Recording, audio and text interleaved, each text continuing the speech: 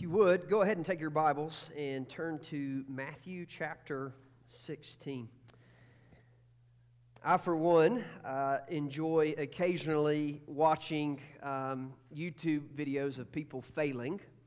Anybody else? I'm the only one who likes watching fail videos. I didn't think I was, and if you just, probably some of you just lied about it, right? You like watching people fail. I think it's part of human nature. Some people, my wife's not in here, I'd pick on her because she laughs really loud when people fail. And one of my sons has picked that up. It's not nice. It's part of human nature to laugh at people when they fail. Those videos is part of human nature. I think there's part of us that takes joy or pleasure in other people's failures. And I think that's but rooted in this like sinful desire to think that we're better. And I'll tell you that if you've watched the news lately, if you've observed kind of Christian culture or Christianity in general, you've noticed that there have been a lot of people who are finding joy in the failing of the church. And so as churches fail, people have definitely, they've taken this moment to kind of bask in the failing and enjoy it. Several articles that I've read lately, one on CNN, just this week. They love to fail. If you think back kind of throughout the beginning of this year, Hillsong Church, kind of a mega church movement that started out of Australia, big within the worship movement. They've definitely had some failings. The church is like just coming apart, and the organization as a whole is coming apart, and people have just kind of basked in their failure. Hillsong has written a lot of music, and you can kind of see their theological shifts over the years, and really they've kind of become this kind of health, wealth, prosperity, light version of church. And as some of their major pastors have had failings, immoral failings, some of them sexual, man, the world's just kind of rejoiced in it. Man, for us, in our church network, this is true for us. We are a church plant. We're 3 years old. We're part of the Send Network, a network of church plants planted by Southern Baptists through what they call their North American Mission Board. And so we are part of the Southern Baptist Convention. It's 47,000 autonomous churches, so we're not like a true denomination. I'll talk about that, what that really means later, what a denomination is later in this church series. But no one is like above us. We're autonomous. We're congregational. Our congregation makes its own decisions. But we partner together for the sake of missions. And so we have about 3,000 missionaries all over the planet and some of the hardest to reach places in the world. We plant somewhere around probably 600 churches a year all over North America through our agency. We train. We have 6 seminaries that train pastors spread out all over America. A lot of those end up being our missionaries and our church planters or pastor in a local church. We've got a few other different organizations. There's actually 6, counting the seminaries as one, that we kind of support and cooperate together to do. And in recent days, news has come out. Now, most of this has been known since like 2019, but there's been some new findings that show that we've had some major failings. As a network and convention of churches, we've had failings, and people are sitting back and kind of looking, and some people are kind of basking in it. Often religious people who claim to follow and love Christ. And man, I would say that many of us and many Southern Baptist churches, when the Roman Catholic Church has had its issues or other denominations have had its issues, they kind of do the same thing. It's kind of weird. So in recent days, I've had this question. Do you think this is the end of the Southern Baptist Convention? I've heard this question asked. And the answer to that is I don't know. I'm not God. I don't know. I don't think so. Because there's 47,000 churches. Churches. What is a church? We're talking about that. We define that. What is a church? But these churches won't just go away. They're not just going to vanish overnight. The kind of the convention, the cooperation could end, but the church will not just go away. It can't just not exist. Listen, here's the big idea. As we head into Matthew chapter 16, here's the big truth that I want us to walk away with from church today, is that Jesus' church is eternal. Jesus' church is eternal. We're going to be in Matthew chapter 16, and this is the passage where Jesus says to Peter, "You're the rock where I'm going to build my church, and the gates of hell will not overcome it." This is actually the third time that I've preached this text in our 3 years as a church plant. The first was our launch service, July 27th of 2019. I preached it just several months later in June. By the way, if you were at that first worship service that we ever had, raise your hand. So, 1, 2, 3, 4 in the room. 4 people, 5 including me. It wasn't much higher than that in the first service, right? So, just saying, like the church looks, most of you haven't heard this sermon. The second time I preached that text was June of 2019 when River City Church merged with us. And so River City was another church that was in town, and due to some circumstances really outside of their control, they had a pretty abrupt ending. And as they prayerfully kind of considered what to do, Lord led us to each other, and they merged in with us. And so if you were at that service, raise your hand. All right. So it's the same people, plus Ross and Vanessa. You guys, because you guys, I think, came like our second or first Easter, right? You came at Easter. And then Stacy in the back, she was part of River City. AJ, who's running sound, was part of River City. Andrew, who was up here leading worship today, his poor voice is gone. Anyway, he was here. And so there's some real, kind of big pieces of the part of our family that were here on that day. So this is going to be my third time preaching this text. By the way, I would just say this is the most intimidating time I've ever preached this text because Bill Tinsley's in the room. Bill, raise your hand back there. Bill wrote a book on this text. It's a good book. It's on church planting, and Bill is a mentor of mine, and he just really is a man that shepherds a lot of the church planters in northern Colorado and invest in us. So Bill, look, I'm not trying to exposit this text today, okay? I'm highlighting some things. I've already exposited in the past. You can go back and listen to those sermons. All right, now that we've covered that ground, let's go ahead and turn to Matthew chapter 16, starting in verse 13. Now, when Jesus came into the district of Caesarea Philippi, he asked the disciples, "Who do people say the Son of Man is?" And they said, "Some say John the Baptist, others say Elijah, and others Jeremiah or one of the prophets." He said to them, "But who do you say that I am?"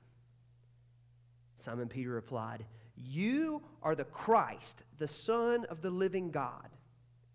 And Jesus answered him, "Blessed are you, Simon Bar-Jonah, for flesh and blood has not revealed this to you, but my Father who is in heaven. And I tell you, you are Peter, and on this rock I will build my church, and the gates of hell shall not prevail against it. I will give you the keys of the kingdom of heaven, and whatever you bind on earth shall be bound in heaven, and whatever you loose on earth shall be loosed in heaven." Then he strictly charged the disciples to tell no one that he was the Christ. Now, I'm going to go well beyond this text today, so I'm only going to just draw out one point from this text today. That's kind of a couple points. And here it is. Jesus, the Son of God, is the builder of the church. Jesus, the Son of God, is the builder of the church. And so there's actually a very profound theological statement that's really caused the world to be divided in half in that big idea, and it's that Jesus is the Son of God. So what we're saying, we're talking about the builder of the church. From this, he says, "I will build my church," right? So the builder of the church is Jesus. It's the Son of God, the one who's both fully God and fully man, the one who was in heaven with God when the world was spoken into being, when life was breathed into man. Jesus was there. He's the one who's going to build his church. He's an all-powerful. He's an omnipotent, omnipresent, right? He's an all-powerful God who's present, not just now, but present through all of history, through the very founding, every moment in the church he's been present for. He is the one who is building the church. Jesus is the Son of God, and he's the one who's going to build the church, which brings us just to the question, well, what is this church that he's building? So you're telling me when the rafters were put up in this church, Jesus was here? Well, technically, yes, he was. That's not what I'm talking about, right? In our culture, we so often just kind of miss what the church is. Like, we think of the church as a what? A building? An organization, right? I remember being taught, this was like something I was taught when I was little. Here's a church, here's a steeple, open the door, and there's the people. Right? Who was taught that? Well, it's wrong, right? Because here is the church. It's the people. It's the ecclesia is the Greek word that's used, and it's the called out ones. It's the called out people, and the gathering of them that is the church. The church is people. And so when somebody says, well, I don't like Overland Church, I'm offended. Not because they don't like our building. It's ugly on the outside. It's kind of cool on the inside. They don't know that. They've never been in. That's fun. You don't like the pastor? That's okay. I don't like him half the time either. You're saying you don't like our people. I like our people. You're good people. I like you. You're my friends, right? We live life together. We do life together. When the going gets tough, we get together, right? When things need to be celebrated, we celebrate together. Like it's the church. Right? So there's one thing we kind of think like, oh, he's the builder of the church. Now, there's some other terminology that I just want to throw out there, and we'll like dig in these later on in this series. But you've got the church universal. So here's what I want you to know. This is not the biggest gathering of believers going on right now. Now, some of you just thought, well, yeah, Timberline's way bigger than you are. Mill City's bigger than you are. Yes, but I'm talking about the one in heaven, right? Where the universal church is all believers of all of time, and some of those believers most of those believers actually have already gone home and are with the Lord in heaven, and they're sitting around a throne in a worship service, in a gathering, the church in heaven, singing out and crying out, holy, holy, holy is the Lord God Almighty. They are singing, they are worshiping in heaven. The universal church, it is his gathering of his called out ones, his people. Why do we sing in church? Well, listen, if you've got problems with singing in church, there's things you're not going to like about heaven, okay? Because we're going to sing a lot in heaven, right? It's what we're going to be doing. It's the universal church. So the universal church, often when we use it, is all the church through over time. The local church, which is a local body of believers. And so if you think the church at Corinth, the church at Galatia, the church at Ephesus, right?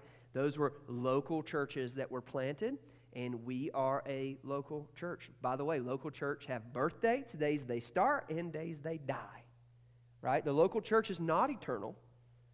Jesus' church is eternal. The local church is not eternal. I would just point out, anybody been to one of Paul's churches that he planted? Because they're all dead. I don't know, let's name some heroes of the faith. How about Calvin? His church still going? Spurgeon, his church still going? No, churches are born and churches die. But his church, Jesus' church is eternal. It goes. And so you've got the church universal, all believers over time, but you've got the local church, the church local. Another way to look at it is the church visible. It's how we as Christians or humans see the church. And so when we read those news articles, that's people writing about the church visible. But the church invisible is the way in which God sees the church, which is the true church. He knows who the true church is. Just because a building has people who gather in it at some time of the week and it has a sign out front that says church doesn't mean it's a church. Jesus is the builder of the church. And in other places, it shows you that not only the builder, he's the architect, the designer. It's a design build, Other places, it shows us the cornerstone of the church. Jesus is the cornerstone. So if people are gathered and they're not gathered around Jesus, then they're not a church. So, Jesus is the one who builds his church. So often in our world, we do get wrong what the church is, but we also get wrong what the church should do, what the role of the church is. As Americans, we often look at everything in terms of consumerism, right? And what we consume and how we consume it. And so, man, the Christian church in America is consumeristic. And when we do that, we kind of have this kind of false equivalency. And we look at a church and Jesus building the church by its size and its success. And so we think in kind of human terms, like, man, that's a big church. The Lord must really be blessing it. That's a small church. The Lord's not blessing them. And that's just a false equivalency. The Lord can be blessing both big churches and small churches. I'll tell you this. Churches can be built to be very large in the power of the human flesh. Men can build big churches. The right charismatic leader, the charismatic personality, the person who's figured out the logistics and we can look and talk about consumerism. All we have to do is like study the culture the same way that when you go into Target or Walmart and you go in there and there's like certain things on the shelves, right? Because they've studied the consumers in the area. That if you go to I just tell you this. Like if you go to the Northeast, there's not nearly as many taco burrito shells at the end of the aisle cap. It's not. They know we love our breakfast burritos, our tacos. They know we love that. Like it's Tex-Mex, it's New Mex, it's all here in Colorado, and we love it, right? Same thing. You can study the people in a geographical area and realize, like, this is how I can give them what they want, and I can bring them in for an hour on Sunday and make them feel really good about themselves. I can boost them up in that way. I can send them on their way, and we can gather a large crowd. Men can do that. And when men do that, those churches fall apart. This is what we see when we look at a Hillsong, when we look at the pragmatic church that's kind of falling apart. We see churches built by men. We can have churches that are built that start off well, but along the way can lose their course. Churches are born, churches should die. There are definitely times we see it in Scripture where churches should die. We see the Old Testament, if you're familiar with the term Ichabod, right? They basically pray that this church, if not bringing the glory to God, it's not a church, it's a temple, would fail, right? So it's the same thing. If it's built by man, it will fail. It should fail. Jesus, the Son of God, is the builder of the church. I say this over and over and over in our church. This one statement. Actually, there's a lot of statements. But this is one that I say a lot. If not in the power of the Holy Spirit, then in the power of who? And the answer to that is yourself or man, right? If not in the power of the Holy Spirit, in the power of who? I just want to bring up the Great Commission and the Acts 1:8 challenge real quick. Those are two verses that when we talk about the mission of the church, we bring up these two spots in Scripture. Matthew 28, we call this the Great Commission. We recite this often, at least part of this often.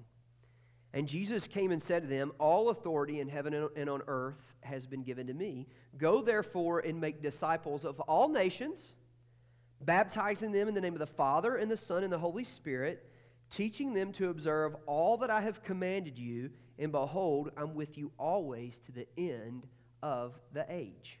Now, we often just focus on 19 and 20, go, make disciples. Man, we're a church that wants to be about disciple making, radical, reproducing, lifelong followers of Christ. So we disciple in this church. We want to be about the nations. We want to be about sending missionaries, planting churches in other places, going on missions. We care about the nations. Yes, we care about the ordinances of the church and baptizing them in a public profession of faith, constantly calling people out to follow Jesus, to believe in the Lord Jesus, to be baptized, signifying to the church, right? We're a church that teaches. We want to teach how to observe all the commandments of Christ. We just have talked about this, right? We're those things, but here's what I want to show you. We want to do it under the authority of Jesus. All authority in heaven and on earth has been given to me. It is the authority of Jesus in His church. And look at the end of verse 20. And behold, I'm with you always to the end of the age. It is Jesus who builds His church. It's His Holy Spirit moving and working in His people. Right?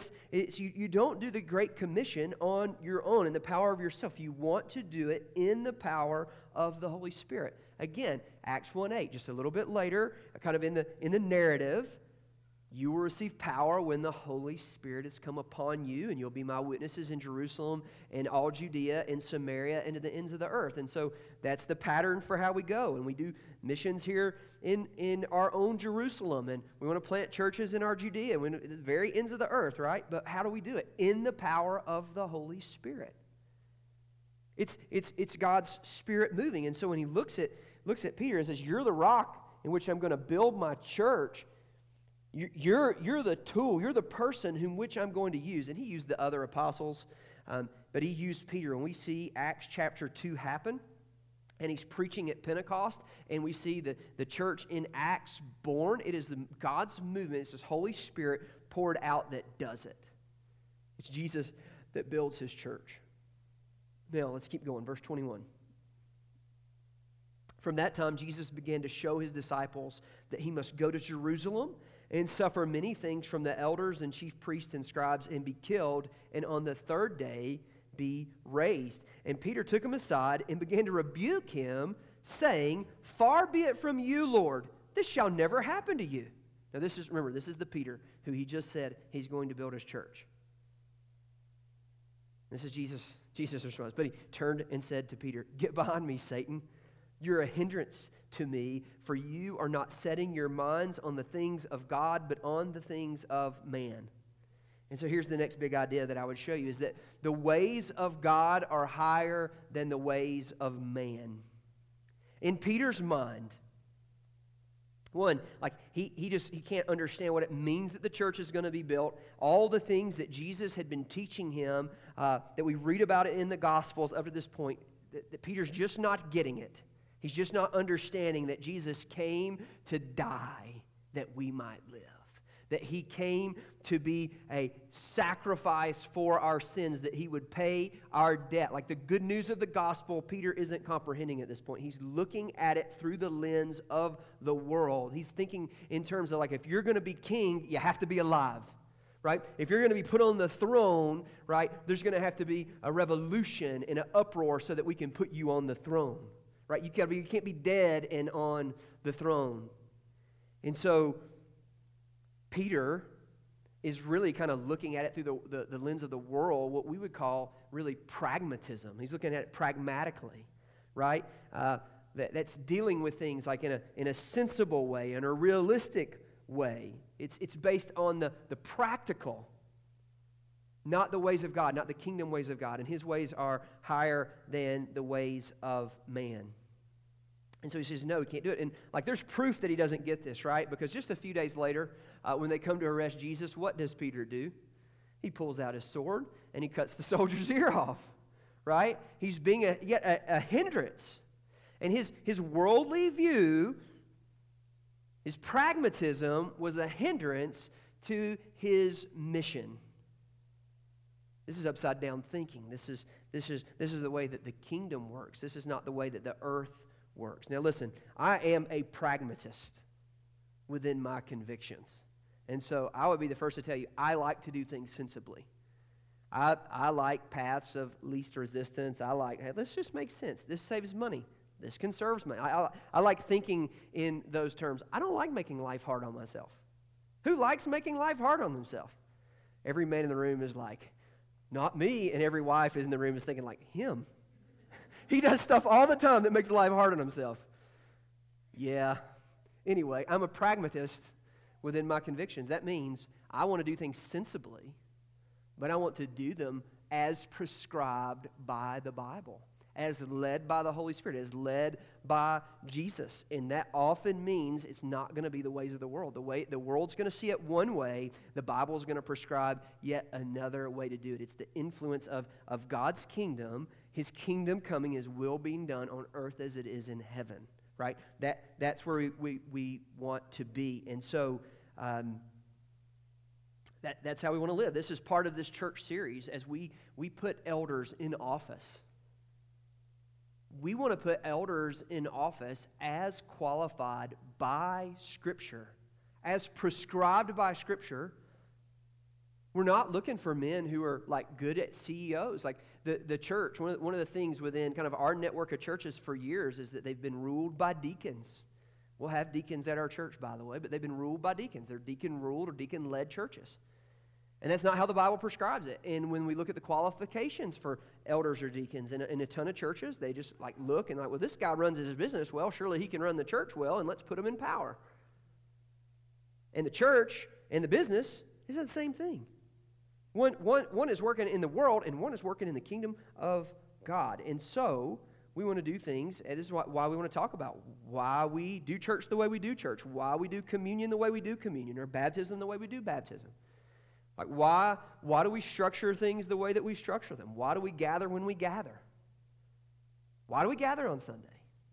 This is the Lord's Day. It's the day of the Lord's resurrection. It's what we see in Scripture. So that's the day that we gather. How do we scatter? Where do we go? What's our philosophy of ministry? Well, it derives from our theology. And so that's part of the ways. We want to think in the ways God thinks, the ways that are higher than man. I mentioned a couple times the Southern Baptists and their sexual abuse task force and its findings. I'm going to speak to this tonight at family meeting. I'm going to answer any questions. It's very problematic, and there's definitely a burden there in my heart. I mean, I was there last year at the convention when we voted to put this task force forward. We've known about these things since 2019. Most everything that came out of the report was from 2019, but there were a few new findings. And just for a second, I want to show you where pragmatism was really a huge part of what's happened. So, I mentioned earlier that we have the North American Mission Board, the International Mission Board. So, the North American Mission Board plants about 600 churches a year. The International Mission Board has about 3,000 missionaries in the hardest to reach, unengaged, unpeopled groups.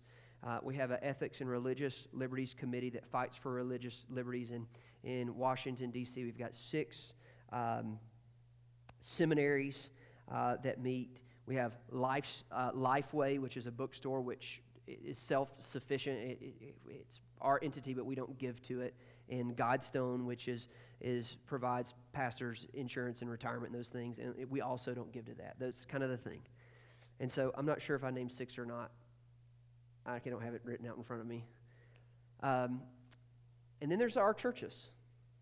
And between our churches and those entities that we have, there is an executive committee. It's very small. The executive committee's budget is less than like a 500-person, 600-person church's budget.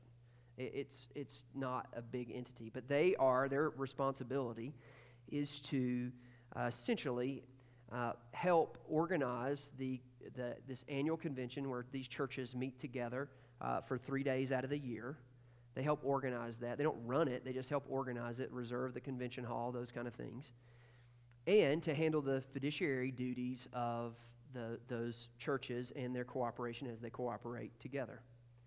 Well, years ago, early 2000s, somewhere along the way, and I don't know where this kind of corresponds with the scandal that happened in the Roman Catholic Church with priests and them knowing that some were sexual abusers and moving them around. But somewhere along the way, it got brought up that, hey, this could be a problem in our churches. There are also people who spoke up about the issue who had been abused in churches, and they spoke up. And so what they did is they created a basically like a Google search, so that anytime a news article came out and had the word abuser and Baptist in it, it popped. And so this is very, like I'm trying to simplify this, but it could be sexual abuser, it could just be any sort of abuse. It could have said they were a Baptist Sunday school teacher, or it could have been a pastor. Now, it would have been any Baptist church. So just because you're Baptist doesn't mean you're part of the Southern Baptist Convention. And so Front Range Baptist Church right here on Harmony, not part of the Southern Baptist Convention. It's an independent Baptist church. One of the churches, Gateway, down in Loveland, not part of it, right? Now, that means there's people on there who aren't part of our convention, but it also means that churches like ours that don't have Baptist in the name don't show up on the list at all, right? So this is just a very incomplete list, right? It's not showing anything. Now, most of the time in these cases, what would happen is that, let's say, there's somebody who's teaching Sunday school and they've kind of worked their way into the youth group. It's a small church and they're just begging anybody to work in students. Somebody's got to work with the students, and so they don't screen them, they don't do anything. Who did that 20 years ago, right? No one was doing that 20 years ago. And they got caught abusing somebody and they got arrested and they went to jail, right? Nothing was done and that person never abused anybody else, right? There was really nothing to do with that. But there were other cases, and this is where the shame and the scandal kind of come out, where they would get caught, accusations would be made, and they would just move to the next community and slither into the next church and do the same thing there. And they would move to the next community and slither into the next church, and they would go. And then there are cases where there were these abusers who saw church as the perfect place to be able to get in and to groom somebody in order to abuse them. It's damning, isn't it? Right? Just even saying that, it just makes me sick. And in those cases, what has happened, it showed that really nothing was done. And the idea is that, like the kind of a pragmatic way of looking at things is that, well, there's nothing we can do because we don't have authority over those churches. They're autonomous. They're local congregations. And kind of the chink in our armor is that we're not like a Presbyterian or a Methodist church where we kind of move around our pastors and send them and know what's going on and train them and qualify them, right? We're very much like an independent, autonomous church, like a community church. Right? Any sort of independent community church has the same kind of chink in our armor, which, it shows the problem. And so pragmatism happened in that a few lawyers at this executive committee and men who probably started out with good intentions along the way made pragmatic decisions that were based on that were made in the way that the world would make them. They were made through lawyers. They were lawyers. They're thinking like, how do we cover ourselves? How do we protect ourselves financially? And stuff was covered up. Like this is the thing. It was pragmatism.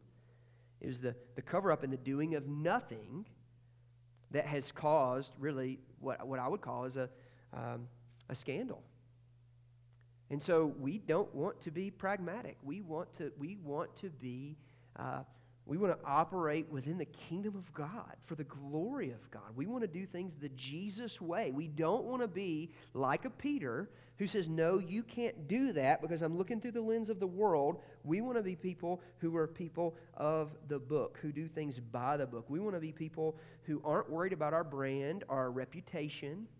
We're not thinking, oh, this is going to make our church look bad or our churches look bad. That we go, no, we're going to be people of repentance, people of faith, people who say, man, we want to do what's right. It's always the right time to do the right time. We want to be people of integrity. I would just say, man, at our church, we from the very get-go, from the very beginning, we have placed a very high priority on protecting our children. And so if you come to a kids serve training and you want to work in our kids ministry, right off the bat, you got to pass a background check, right? We do background checks on everybody. And when they expire or whatever, we redo them. Like, even me, like I promise you, we even redid my background check this year when it expired, right? We train. We do training with our leaders. We do training. We talk about it. As our church has grown and our student ministry's kind of taken off, one of the things I'm just going to be transparent and tell you is that we've used our kids kind of abuse training with our student ministry leaders, and we've got to rethink that. We've got to rethink we actually abuse looks different, right? And so we've got to watch. We've got to retrain. We've got to think through it with college. We have to think through it with adults, right? We want to be people that of integrity who are doing things with the way that the kingdom would say, and that people matter. The church matters. The little ones matter. Now, let's move on. Verse 24. Then Jesus told his disciples, "If anyone would come after me, let him deny himself and take up his cross and follow me. For whoever would save his life will lose it, but whoever loses his life for my sake will find it. For what will it profit a man if he gains the whole world and forfeits his soul? Or what shall a man give in return for his soul? For the Son of Man is going to come with his angels in the glory of his Father, and then he will repay each person according to what he has done. Truly, I say to you, there are some standing here who will not taste death until they see the Son of Man coming in his kingdom." And here's the next big idea, is that if you follow Jesus, you're going to follow him to church. I just talked about we were just kind of deep in the brokenness of the church, right? You know, the church is broken. There are no perfect churches. There's not a single one on the planet because they're filled with sinful, broken people. The second that I walk into a church and start participating in it, it's broken because I'm broken. It's sinful because I'm sinful. There are none. But what we see in Scripture is that Christ died for the church. He came for the church. He gave himself up for the church. It's the people of the church. And when he says, whoever would save his life will lose it, they'll give themselves up. This is not how the world thinks, right? The world doesn't think gaining by losing, gaining by dying to oneself. We've just went through this whole series of new way of life, right? We've talked about what it means to be raised to walk in this new way of life. To be raised to life, you first have to die to oneself. I've been crucified with Christ. It's no longer I who live, but it's Christ who lives in me. The life I once lived in the flesh, I now live by the faith in the Son of God.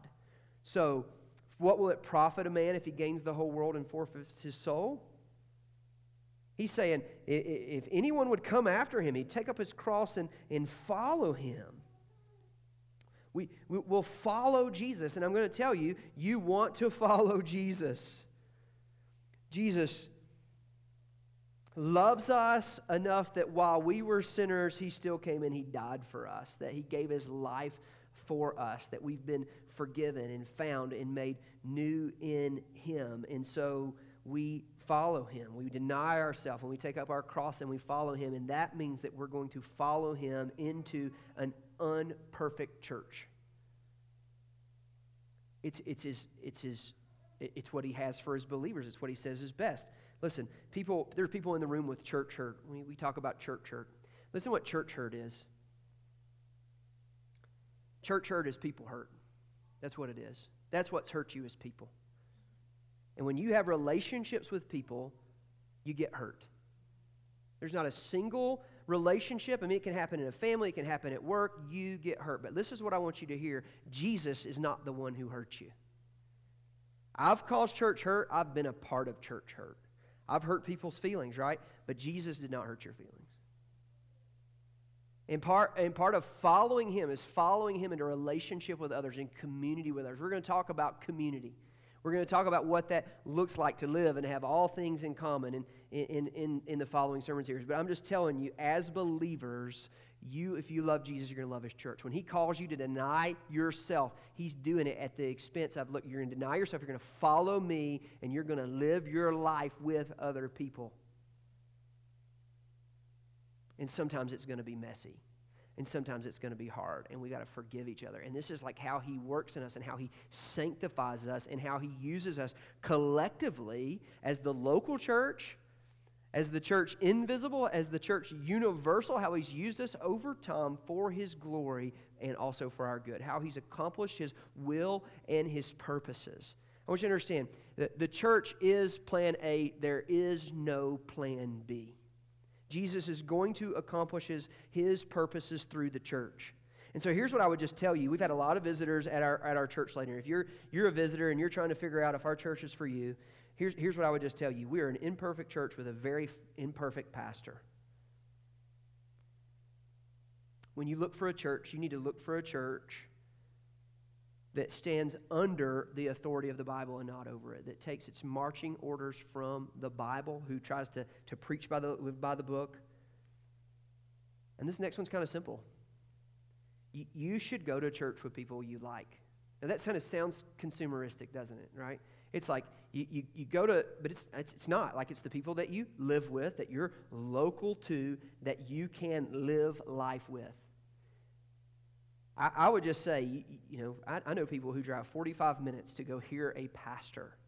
You should not drive 45 minutes to go hear a pastor. You should go to church with people that you can live life with, that you like, that you're a part of. Listen, if you're a visitor, I would just tell you, you're wanted. You're not just welcomed here, you're wanted here. There's a group of people here who love each other well, who celebrate life, who live life, get plugged in to the church, show up to the church, show up, live life, be the people. That takes time. Right? It takes time to build relationships, and if you only show up on Sunday morning and think, I'm going to listen to a sermon, I'm going to be out the door, and I'm not going to build relationships and live life with people and make disciples with people and train with people, I'm not going to serve with people, then you're not going to find a church home. Like if consumerism is what you're looking for, this is going to be a really bad consumeristic opportunity. Like we're going to get a bad Google review. All right? We're broken, messy people. If you're looking for a church that wants to make much of Jesus and wants to preach the Bible and wants to live life together, I invite you to be a part of this one. For our church, people who are here are committed to one another. Let's just remember that this is Christ's church. It's not ours. It's Christ we're living for. It's not our own good. We're living selflessly for one another. Let's love the Lord our God with all our heart, with all our mind, and let's love our neighbor as ourself. Let's do ministry and fulfill the great commandment in the power of the Holy Spirit together. Father, we love you, and we thank you for your word. Lord, we know that it's true. We believe that it's true. Lord, would you use it to light our path, to show us the way. Lord, the things that we do, the way that we live our life, Lord, let it be because we're obedient to the Scriptures. Not because of pragmatism, not because it's easy, not because it's the best way forward, because it's being obedient to you. Lord, let us live under your authority. Let us submit to you. Let us follow you in that way. Father, for the one in the room today who doesn't know you, Lord, I pray that you'd save, that today they would repent of their sins and they place their faith and their trust in you. The one who has been hurt by people in the church, God, I pray that today that you'd heal that in their heart and that you'd bind them to the body. And that the very thing that hurt them would be the thing that you use to heal them, to love them, that you may minister to their soul. Father, we love you and we praise you. It's in Jesus' name, amen. Let's stand and sing a song of response.